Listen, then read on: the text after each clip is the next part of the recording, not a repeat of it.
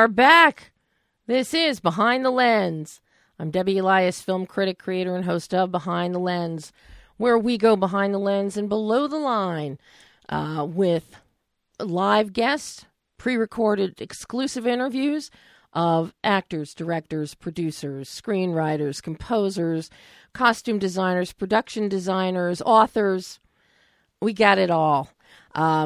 You can find my movie reviews and interviews 24/7 in the U.S. and abroad, in print and online, and on BehindTheLensOnline.net.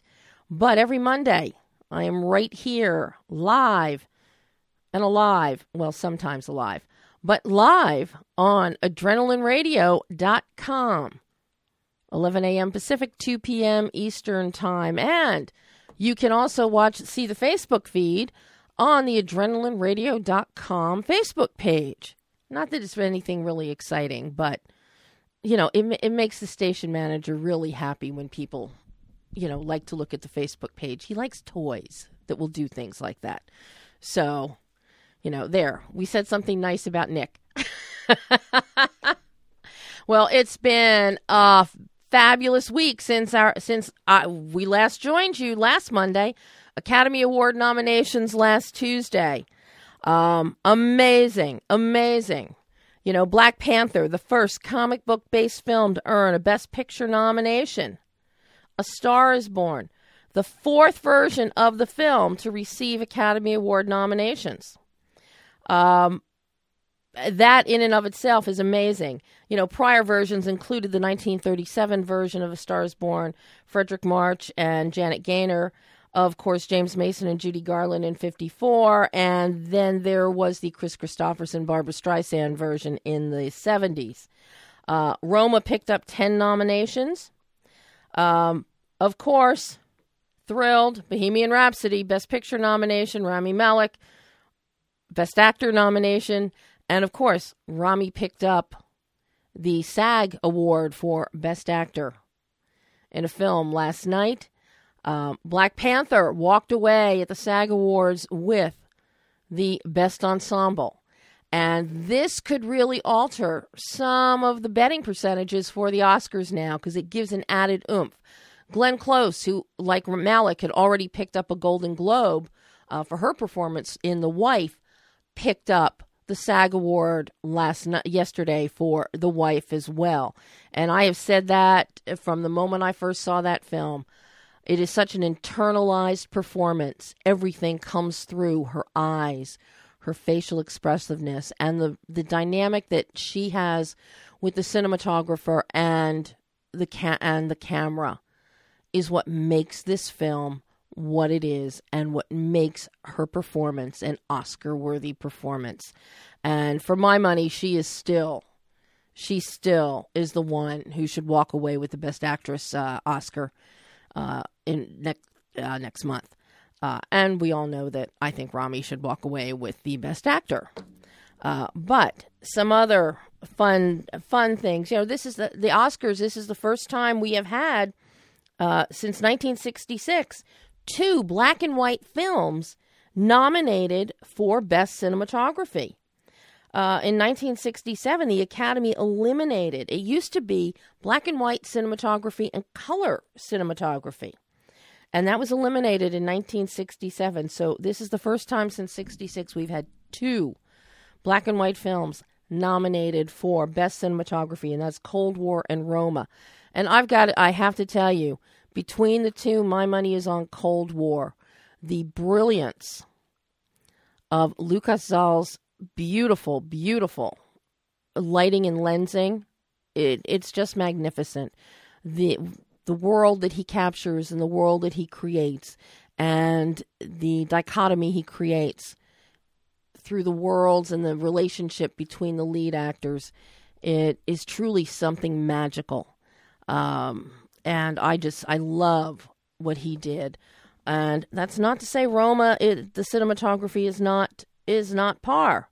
It's well above par, but between the two, Cold War is superlative to Roma, in my opinion. So, Sandy Powell, of course, she picked up, as I expected, she picked up 2 Oscar nominations for Best Costume Design, one for The Favorite and one for Mary Poppins Returns. She has the most nominations for costume design of any living person, with 14 nominations. Of course, the overall record in the costume design category belongs to Edith Head with 35 nominations. I don't think even Sandy will ever catch up to Edith's remarkable amassment of nominations. So we just keep looking now as everybody gets hot and heavy into pushing forward for votes, for Academy votes. And we'll see what happens in February. And, of course, we've got some nominees, some lop-over nominees, Spirit Awards and Oscars. Glenn Close is nominated for a Spirit Award. Adam Driver is nominated for a Spirit Award. They're both nominated for Oscars. So there's a lot of excitement that's going to be building over the next few weeks. So looking forward to that. But also looking forward to today's Behind the Lens. Very excited to have joining us today Mark Jackson. Writer-director Mark Jackson is going to join us at the quarter hour shortly to talk about his film, The Teacher. He picked up the U.S. Fiction Award at LA Film Festival in September. Unfortunately, I did not get to speak with Mark at the festival because of timing logistical conflicts. But I'm thrilled I get to talk to him today. The film just played at Slamdance last night, so we can find out how the film was received at Slamdance. And at the half-hour mark, Alec Tibaldi, writer-director of Spiral Farm, is going to join us. Spiral Farm had its world premiere at Slamdance on Saturday night.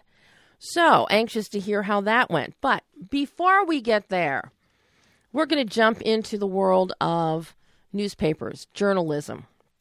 Talk about a documentary from HBO that airs tonight, Monday the 28th, 8 to 9:30 p.m. Eastern Time, 8 to 9:30 p.m. Pacific Time.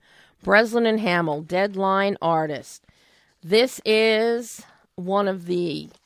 easily one of my favorite documentaries of the year, even though the year has just started. It's a story, it's a tribute to Jimmy Breslin and Pete Hamill, two of the most notable newspaper men in the history of journalism. Brilliant writers, they wrote for various papers in New York City over 50 years. They were friends. Sometimes they wrote at competing papers. Sometimes they wrote for the same paper. And what they covered the issues of the day, race, class, and at all times, journalism and journalistic integrity was at the forefront of the reporting. Fake news was not in their vocabulary, nor was it in the vocabulary of any other journalists of the day. I was fortunate enough to speak with Steve McCarthy, one of the three co-directors, co-writers, and co-producers. Steve, along with Jonathan Alter and John Black, are responsible for this dynamic documentary looking at these two men and their careers and the world. And a more perfect time for this documentary to happen could not be, with the turmoil surrounding the Fourth Estate right now, thanks to the current political administration. It gives us pause.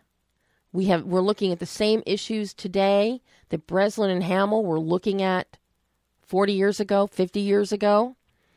And there's a lot to be learned. And there's a lot for journalists to learn from Breslin and Hamill about how to tell a story, how you don't sit at your desk. You go out and you experience a story. You go to the site. You talk to the people. You get into the fray. And you think outside the box. Some of the greatest stories that Jimmy Breslin and Pete Hamill ever reported on was when they looked outside of the box. Covered a story, about not necessarily JFK's funeral, but how about the man who dug his grave? Personal, insightful, poignant, touching, and relatable to the average man, average worker. this was part of their magic.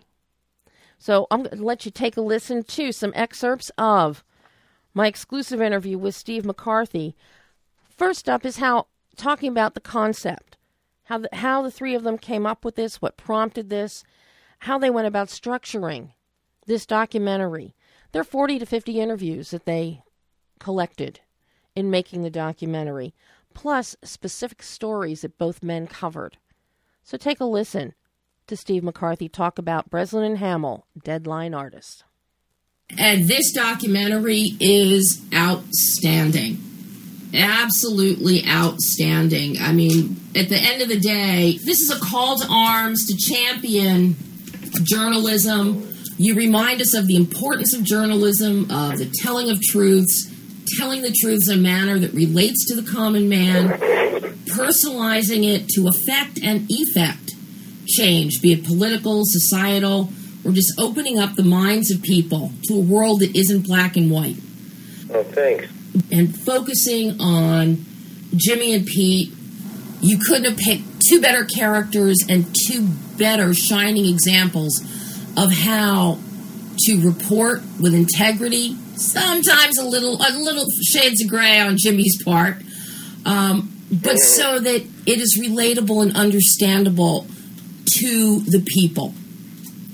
And I'm sure that when you started this endeavor, you did not see the road that we would now have gone down with Trump and the Fourth Estate. Actually, it's pretty funny when we were starting. Jonathan Alter, who's a very good political reporter and everything, he would talk to everybody about Trump. I'm like, John, what are you doing? This guy's not going to get elected. He's not going to be around when the film comes out. So little did we know. Surprising. How did the three of you go about starting this project? I mean, this isn't something that you'd really think about sitting around the breakfast table and pulling it out of the blue. Hey, let's do a documentary on Pete Hamill and Jimmy Breslin. Well, John Block and I had just finished The One That Got Away on PBS. Mm-hmm. And I ran into Jimmy's stepdaughter, Emily Aldridge, who I'd worked at Dateline with. And I said to her, how's Jimmy doing? And she said, he's doing great. I was like, boy, we should do an interview with him. She said, you should do it soon because he's getting on in the years. And then shortly after that, John Alter ran into her because we all live in Montclair, New Jersey, and had the same conversation. And then John and I had worked together at NBC.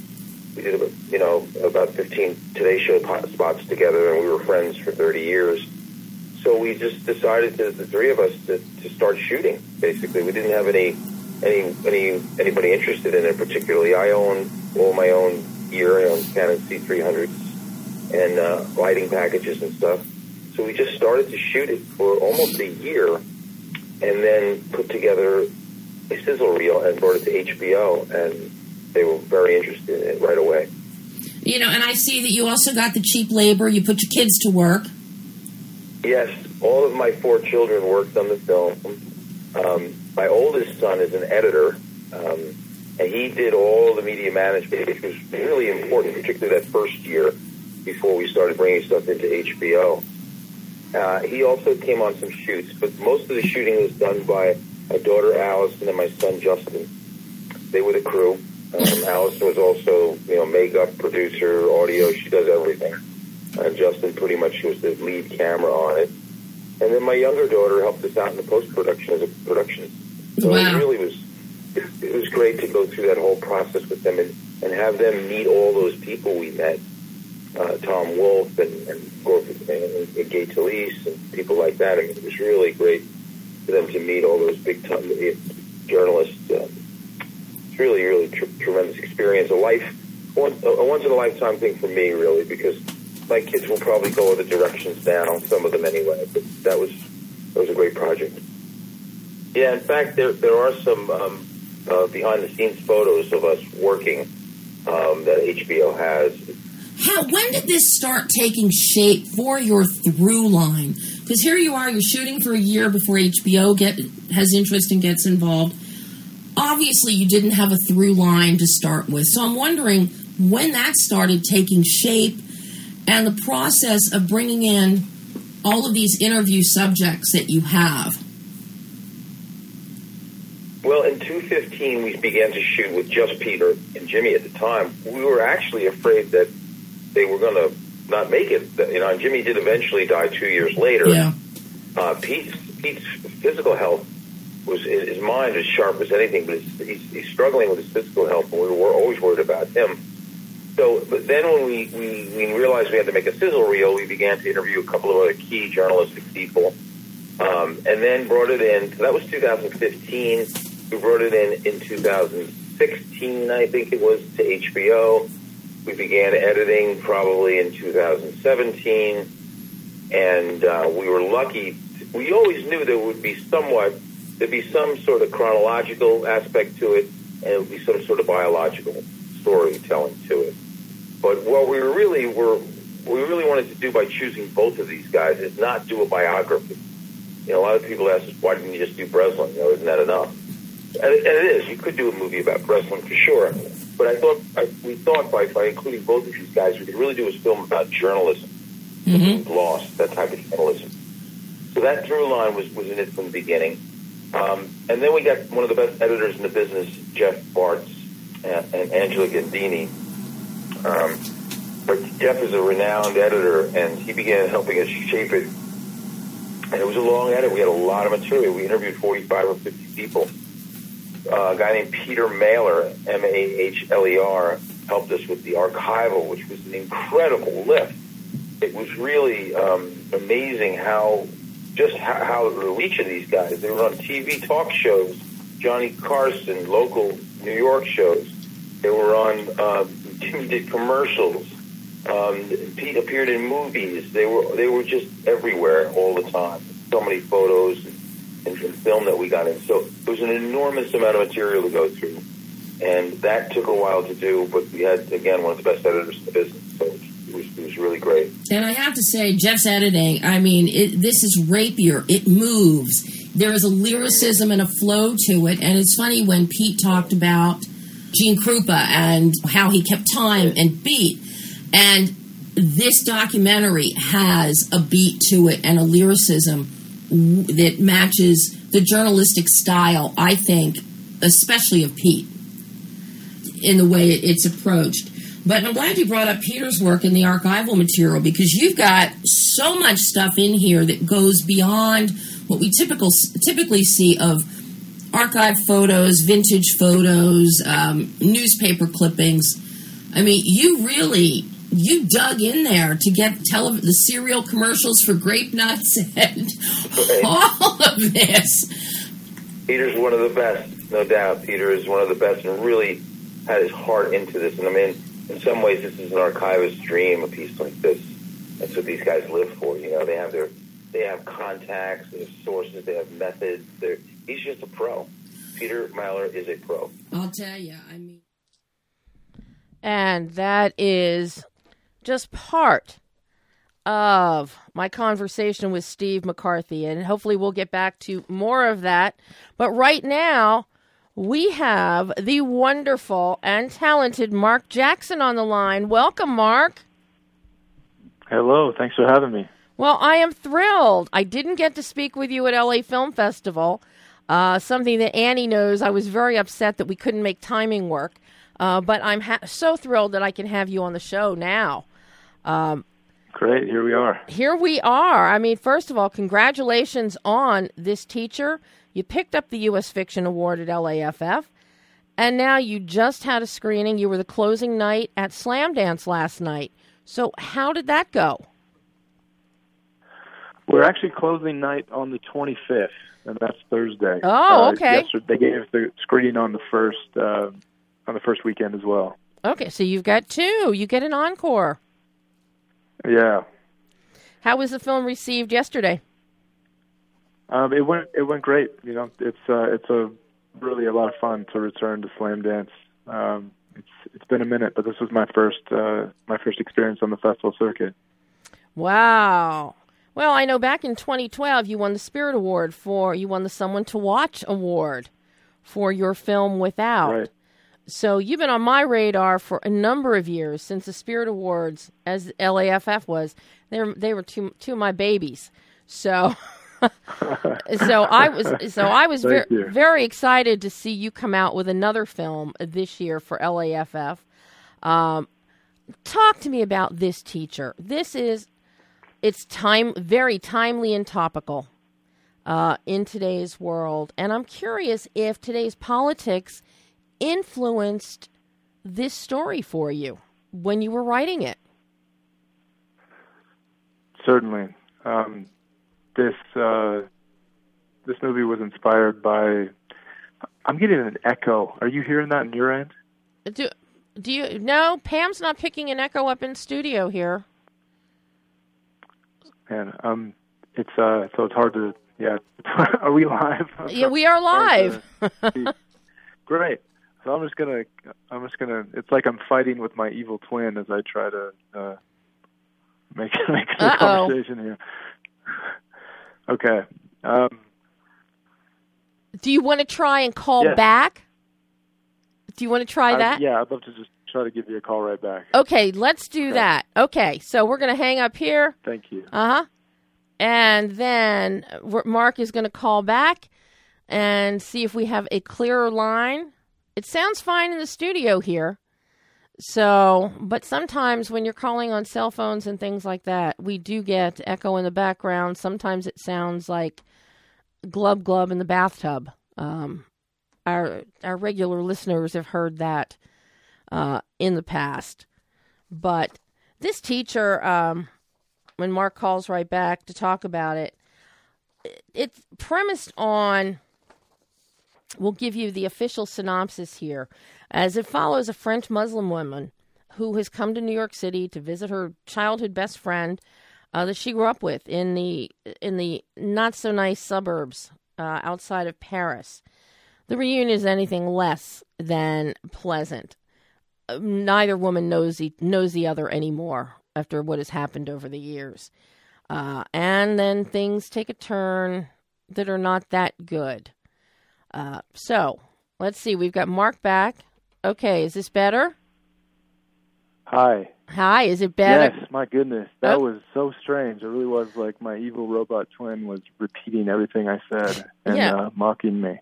So, this is much better. Oh, good. All right, so let's jump back in here on, creating the where this story came from, and if the politics and policies of today, how that influenced this story, because it is so extremely topical. Sure. Yeah. I mean, the current administration ascended to power on a platform of racism, xenophobia, misogyny, paranoia, and hatred, and it represented the very worst of humanity. So it was. We felt it was of the utmost urgency to provide an alternative, and that, in our opinion, was a humanizing portrait of a Muslim woman. Mm-hmm. And specifically taking a look at this rhetoric of hatred and what does it feel like for this woman?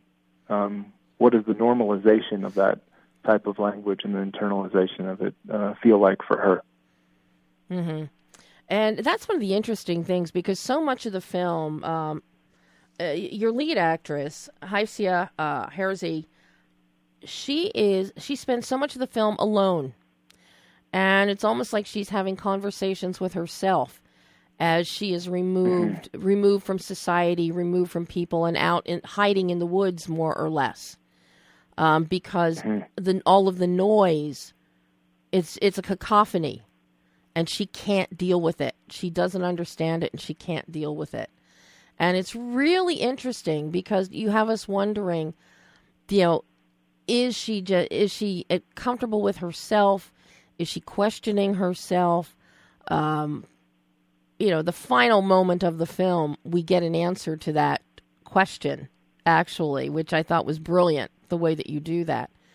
But it's very interesting to watch this, and you have at the root hatred as a driving force in the world, and then you set it in these beautiful green, thick, lush woods with the serenity of waterfalls and, nature at its most beautiful.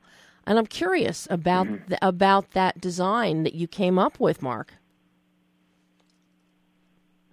Sure. So I've always been drawn to mythology, and that includes the mythology present in the Catholic Church that I was raised in. I also spent a number of years in Italy, so there's certainly influences from the patron saints and their mythology. And this one of whom is Saint Francis. Spent a lot of time in nature. And we talked about, what I mentioned earlier, the normalization of this rhetoric and what that's like for a person like Hafsia, and what if that sent her on a path towards religious ecstasy. And within the Catholic faith, that's what a spiritual awakening is coined. And I thought that my personal experience, I haven't had a spiritual awakening or experienced religious ecstasy, but my partner has, and she was my partner on writing this project as well. And she described it as suddenly perceiving life without borders. And I found that to be so utterly beautiful and such a beautiful message for what we're faced with right now. Mm-hmm.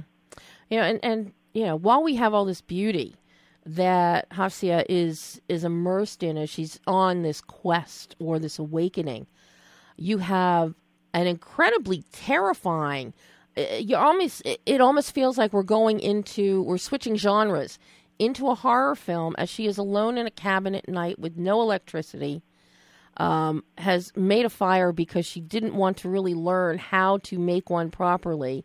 So this cabin is overheating. It's pitch dark outside, and with forest this thick, you're not even getting moonlight or starlight out there. And it's every noise. You bring in your sound designer, and every little crack, every leaf, every crunch, be it a bear, be it a badger, be it a squirrel, we hear it all, and it gets amplified through her terror. And really striking sequencing, Mark.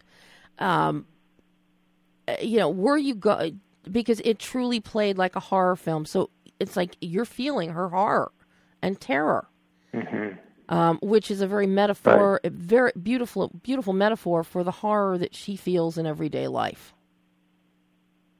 Absolutely. I'm a lover of genre films myself. I've always, played with those elements in the three films that I've made, and really to address what I find truly horrifying, and that's what it must be like to be her and to have experienced a lifetime of systematic oppression. And then we get into the third act. That really speaks, that's where everything just explodes. When other people are there, confrontational, the woman is wearing a cross. How difficult was it for you to figure out how far to go with that? In terms of pushing that envelope, where do you stop? Because that, that emotion, that raw emotion that was exploding on screen, that was so real, and that could have gone so wrong.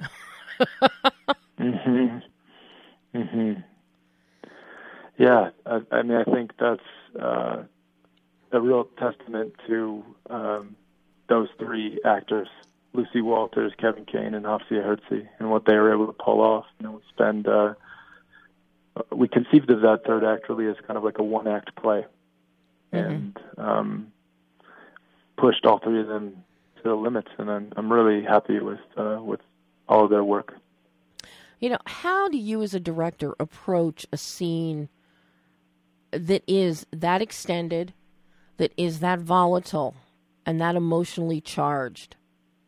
Do you let it run through? How many takes do you do? What is your thought process in filming a scene like that? Well, we only had a couple days to shoot the entire third act, so it was a real challenge because there's so many different setups, and even though it's a single location, and there's just so many pages of dialogue to get through, and really just you have the advantage of just being able to let it roll with our cameras and keep getting and keep going and going. We did 20 takes of each thing. Wow. And as you mentioned, the dialogue. This is the dialogue-heavy part of the film. The bulk of the film, there is no dialogue.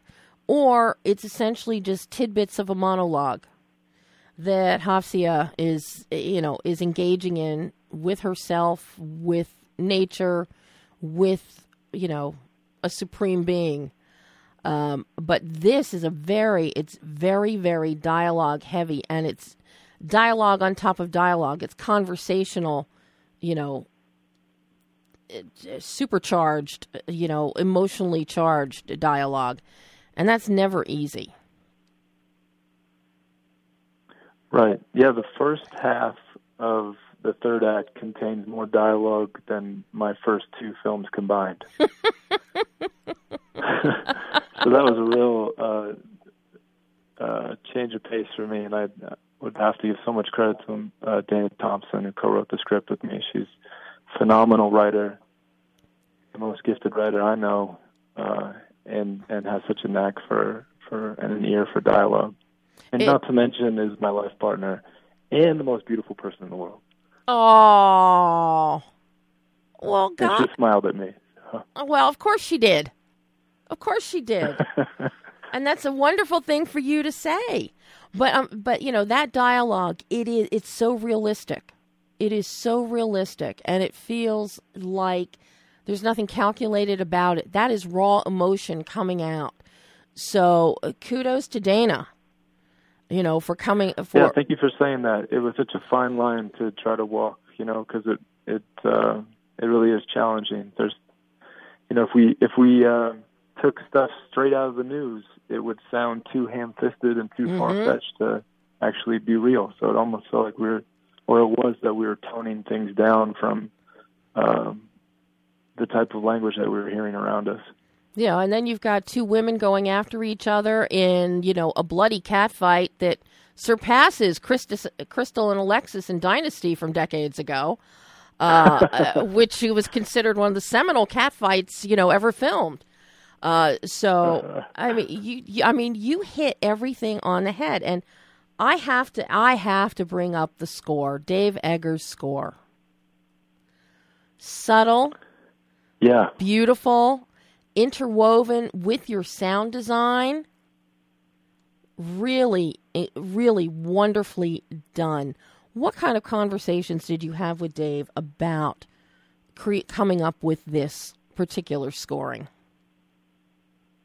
Yeah, Dave and I have known each other for a number of years now. He's worked on everything I've ever done, and I hope I'm lucky enough that he works on every movie I ever make.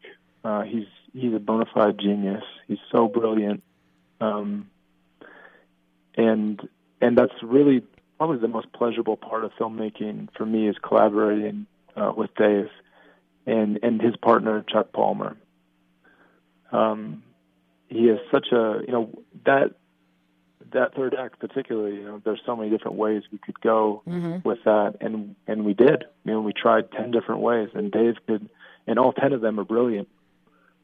Because that's Dave. But he's very involved from the very beginning. We read the script through together. He's with me along with all the rough cuts. There's several rough cuts throughout the year that I was editing, and yeah, he's there with me every step of the way. And I have to say, during the second act with the nighttime alone, with the overdone fire that somebody didn't know how to make properly, we actually get either a synth sound or a heavy Bernard Herrmann kind of, string horror touch to it.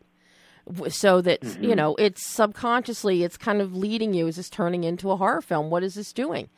And that, I picked up on that right away, and I just love that because it doesn't last long, but it's long enough to affect you, right, to affect your psyche as you're watching it.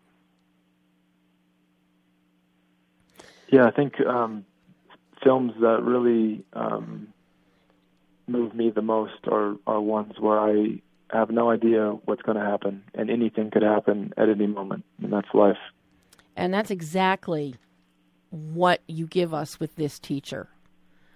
That we have no way of knowing because of the volatility of the situation, because of the questions, because of the world political climate right now. Everything in this film could go in so many different directions as we see it unfolding. And there is nothing that tells us, it's not like you can see, there's so many films, you can sit down and look at them. Oh yeah, I know what's going to happen here. I know what's going to happen here. I know what's going to happen there. And that's what happens. Can't do that with this film. Mm-hmm. Cannot do that. Music to my ears. Thank you for saying that. This is a job so well done, Mark. So well done. Unfortunately, I have to let you go to talk to another one of your slam dance comrades, Alec Tibaldi, about his film. But before I let you go, I want to ask you, what did you learn about yourself in making this teacher that you'll now take forward into your future work? Hafsia delivers a soliloquy that I think is very beautiful. It's crafted primarily by Dana, and at the very end she says, "Let us not be afraid to love." And I think that's a beautiful sentiment. That's what I'll take with me. Well, I can't wait to see what you do next, Mark. More horror. Look out. This film is just, I've seen your two prior ones. You get exponentially better with each film. And thank you so much. And thank you, Mark. And I can't wait to talk to you again. And me too. And I'm just going to reveal right now the robot evil twin has been here the entire time. Really? Sucked it up. Uh-oh. Yeah. It's very, very stressful. I'm sorry. Well, we didn't hear it on this end. I think it's on my end. Oh, Mark, thank you so much. And I'll talk to you again soon. Thank you. Bye-bye. Great. Okay. Thanks. Bye-bye. Bye. And that was Mark Jackson talking about this teacher. And now, very patiently waiting for us, Alec Tibaldi. Hi, Alec. Welcome to Behind the Lens. Thank you. Thank you so much for having me. Oh, I'm so excited. I mean, I'm just playing round robin with, slam dance guys today. So, amazing. How was your world premiere of Spiral Farm? It was nerve-wracking and incredible and exhilarating and lots of wonderful things. And this, for you, it wasn't just a world premiere. This is your very first feature film. Correct, yeah. So you really got to have a real bundle of nerves happening here. Yeah, you bet.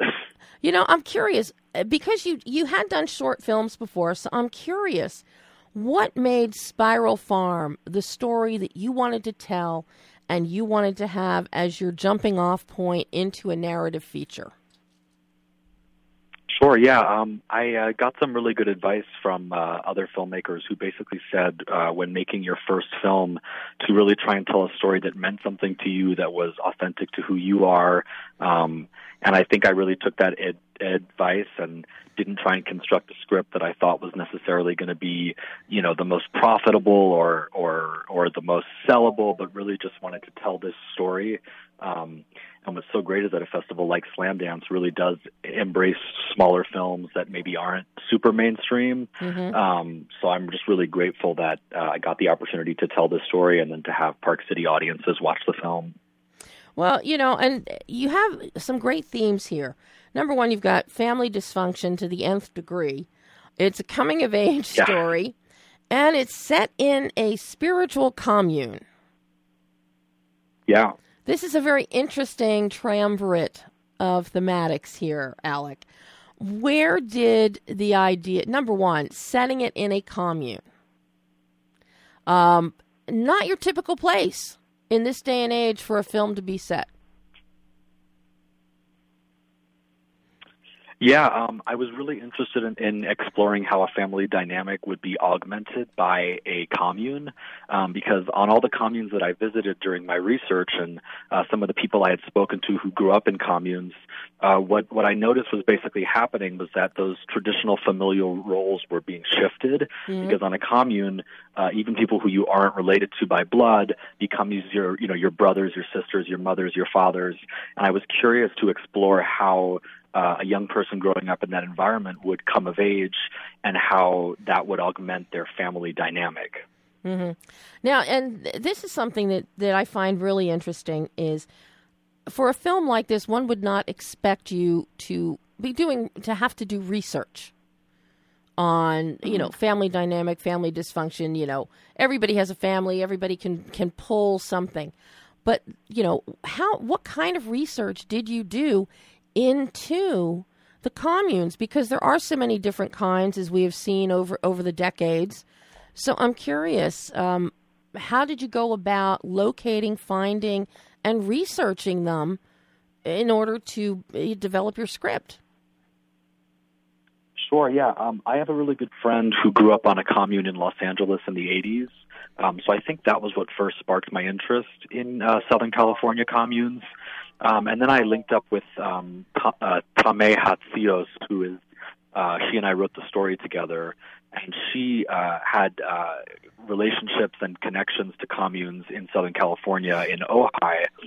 So I spent some time visiting with those communes and spent some time sleeping there and sleeping in my tent there, and just really getting to know the people and the environment.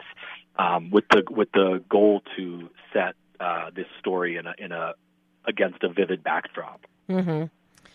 So once you have your script, we're talking independent films, low budget, no budget, as I like to call them, which I firmly believe forces the filmmakers to be more creative. So, and I'm looking at your visuals here. Looks like you're doing all natural lighting. I don't see any light kits at play. It looks like all natural lighting here. A lot of handheld camera work to get a real fluidity, kind of personal touch on here, and some mid close-up shots. So I'm curious how you approached your visual design. Yeah, I really wanted to embrace the micro-budget aesthetic in this film. And I, again, believe sometimes that limitations can actually expand the art and make you work a little bit harder. So I totally agree with you about that. And I think, there was some minimal lighting. Our DP, Scott, has a lot of experience working in lighting, and there is some minimal lighting for some of the interiors. But again, very, very minimal. And our style of filming was basically rooted in the emotional life of our protagonist. We follow one protagonist, our main character, Anahita, throughout this journey, and her movement really decided where we placed the camera, and we tried to be very in tune with her emotional life, and that really dictated where we put the camera, how close we were going to be, what different things she saw and what we wanted to pick up. So the look of the movie was rooted in that micro-budget aesthetic, not trying to do anything too crazy, and also keeping rooted in the emotional life of the character. Mm-hmm. And, I kudos to you on, Piper De Palma, who plays Anahita, and I know she's been in your prior shorts. But then you lock on to Amanda Plummer, who plays Anahita's mother, and you get Teo Halm that everybody might recognize from Earth to Echo.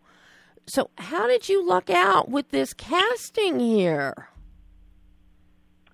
I just got really lucky. I was with Amanda in particular. I was very persistent, and I fought hard to get the script to her, and I fought hard to get her to sign on to this. As you mentioned, we're a very small project, and she's sometimes used to working on projects that are of a larger scale. But what's so great about Amanda is that she comes from the world of theater. So she is, although she's an accomplished film actress, she, was willing to accept the fact that our set was smaller. And with her, it's all about the work and creating this character. And, the film is highly improvisational, and Amanda came up with a lot of her characters' greatest lines and greatest moments. And I really trusted her and gave her the freedom to play with this part. And I'm so proud of the work that she did. How did the improvisational aspect of the film affect you as a director? Was it improvisation on the fly, or did Amanda or Piper, did they come to you and say, Alec, we're thinking maybe here we want to try this, or was it truly just something that just came out of them in the moment of performance? Well, I think it was all in the moment, but, each actor is very different. And as a director, I think a big thing to learn is how to adapt your style to best suit the actor.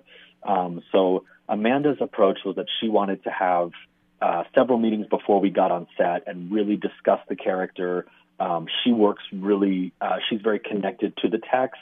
So she goes in with her pen and she writes down different ideas, and she wanted to keep me in the loop about all the things that she was thinking and all the changes that she was thinking she was going to make on the day. So that was great for me because I had an idea of what Amanda was going to do differently and what ideas she wanted to do. But again, I think once we got on set, I really encouraged the actors to explore the scene in the moment. And if, they saw a prop that they wanted to use, I encouraged them to change the blocking and use the prop or use the space, in a unique way.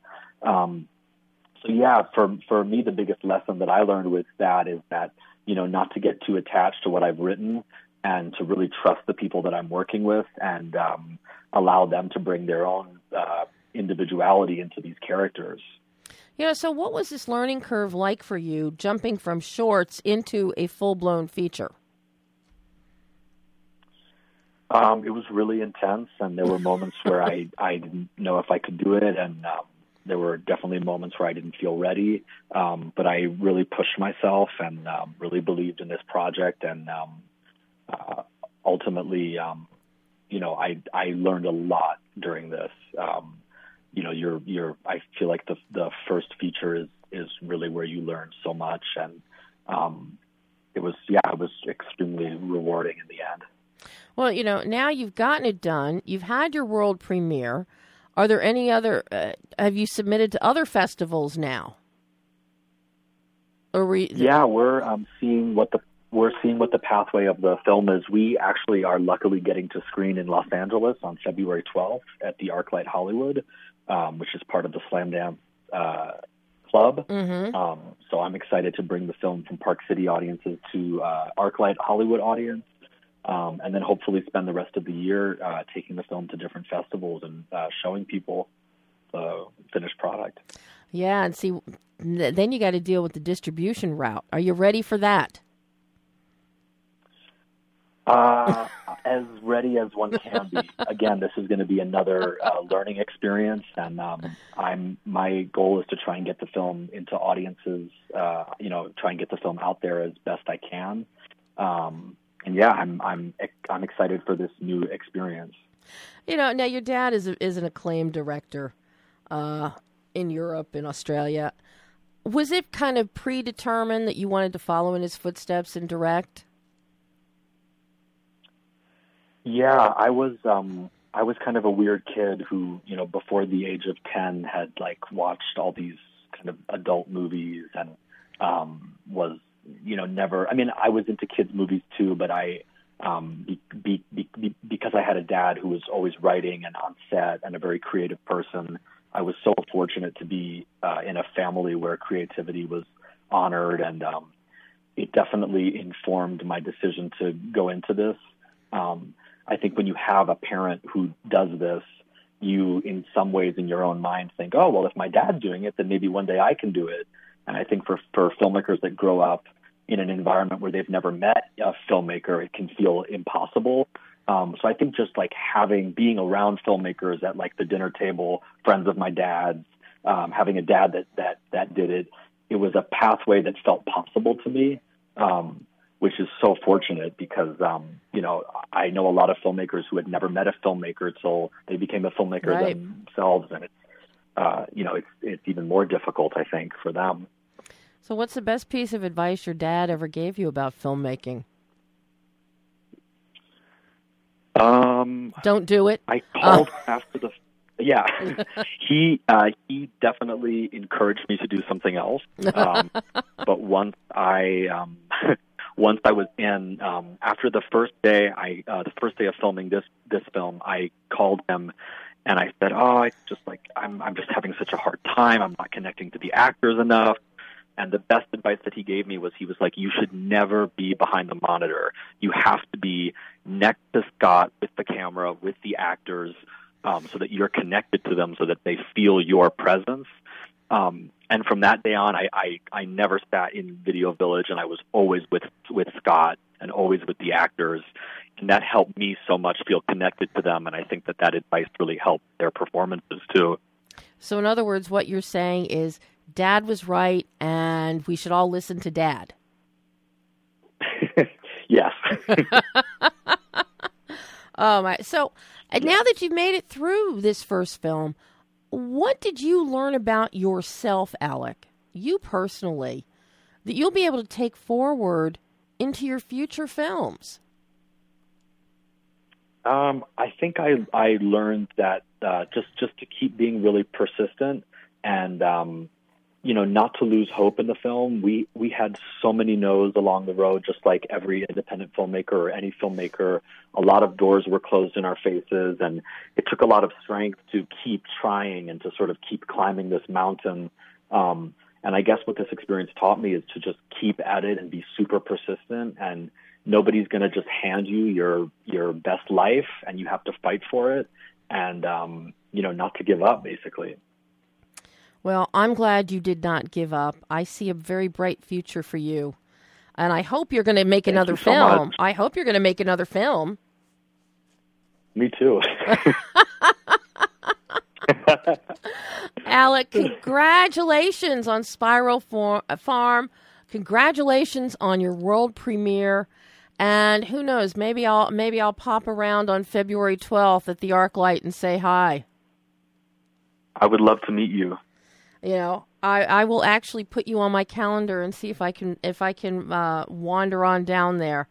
Alec, amazing. Thank you so much. This has been a joy having you on the show today, and I hope you'll come back on again. Thank you for having me. Oh, absolutely. I would love to. Oh, let's see where all you're going with your film in other future festivals, and maybe we'll have you come back on, to talk about, remind people about the film before you play in another city somewhere. I would love to have you back. I would absolutely love that. Thank you so much for having me. Oh, Alec, thank you, and I'll talk to you soon. Okay, take care. Bye-bye. Bye. And that was Alec Tibaldi talking about Spiral Farm. And you heard it. You might have missed the world premiere at Slamdance up in Park City, but if you want to see this film, February 12th, as part of the Slamdance series that they do in partnership with the ArcLight Hollywood, you can catch it there. It's a great place to see a lot of these small films that did play at Slamdance that are moving on bigger and better than ever. So, check it out. Definitely check it out. Let's see. Pam, how much more time did we have on that first clip? 5. Let's go ahead and we're going to resume our Steve McCarthy interview on Breslin and Hamill, Deadline Artist, and he is talking about, where did we leave it? Talking about the editing and archival, and now we're going to move into the importance of the interview subjects in Breslin and Hamill, Deadline Artist. It's because you've interviewed 45 to 50 people.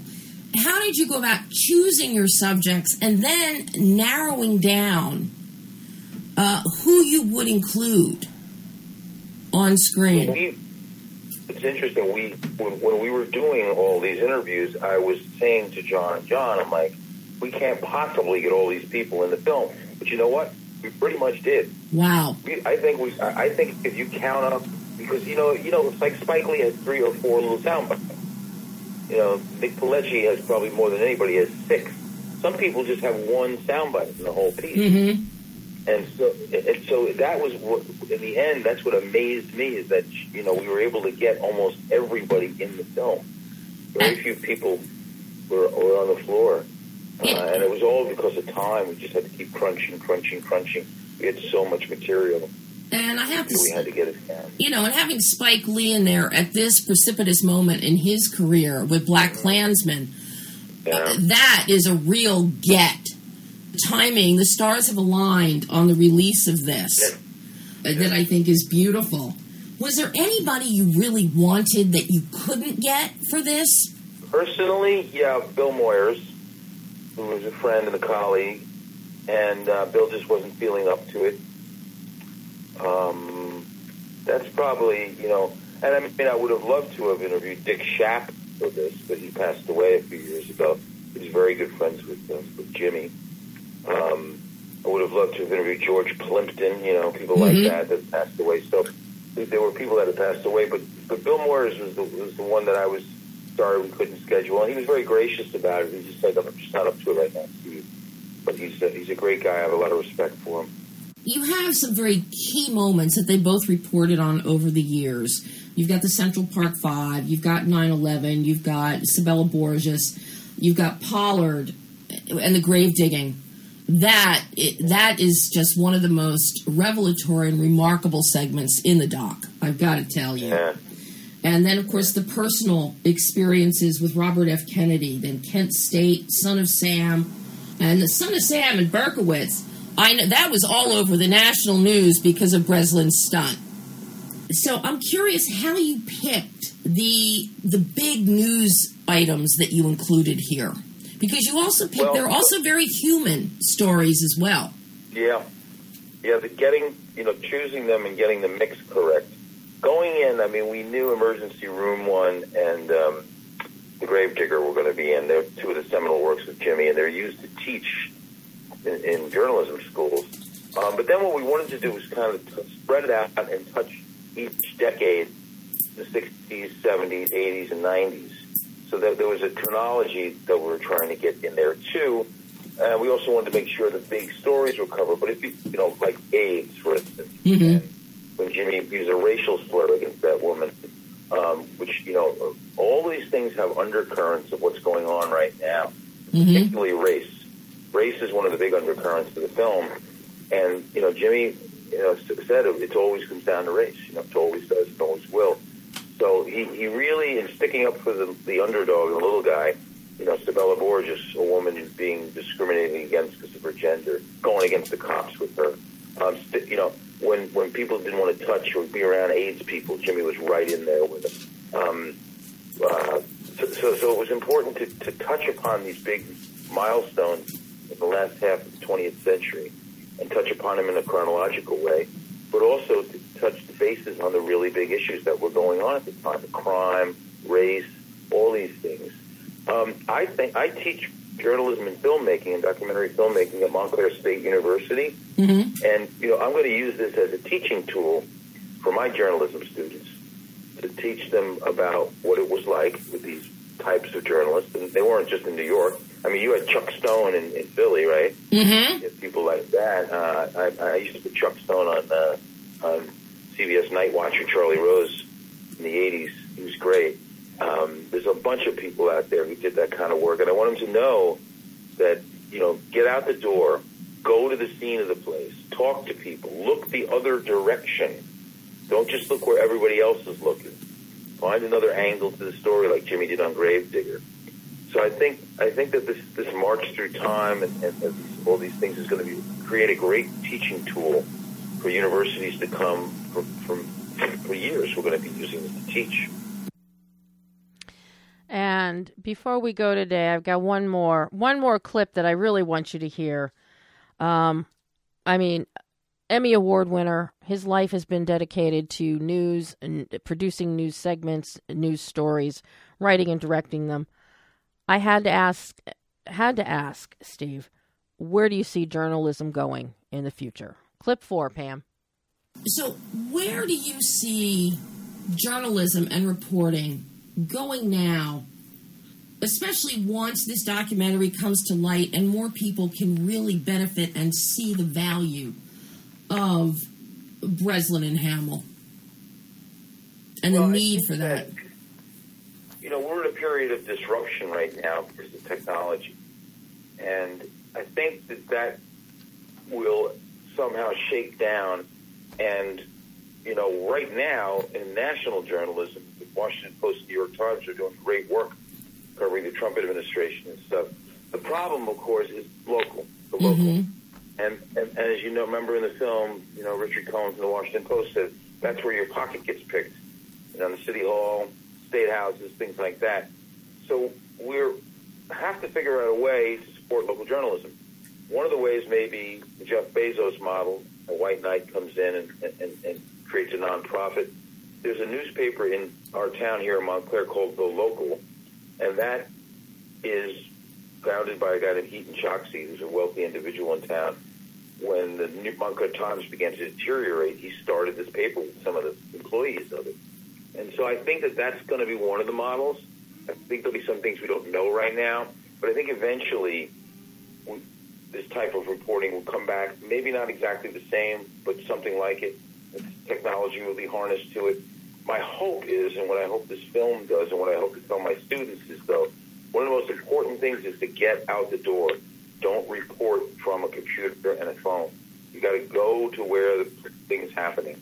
You got to smell the smells, walk the walk, meet the people. So I have faith in this country. I have faith in this career, in this profession. So I think it will shake out. I just don't know when and how exactly. And that was Steve McCarthy, writer, director, producer, one of the 3 writer, director, producers for Breslin and Hamill.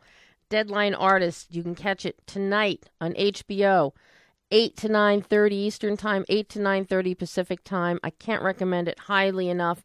Filmmakers, journalism, students out there, reporters out there, you want to see how it was done in the day and done the best that it could be, watch this and learn about Jimmy Breslin and Pete Hamill. That is all the time we have today. Until next week, I'm Debbie Elias. This is Behind the Lens.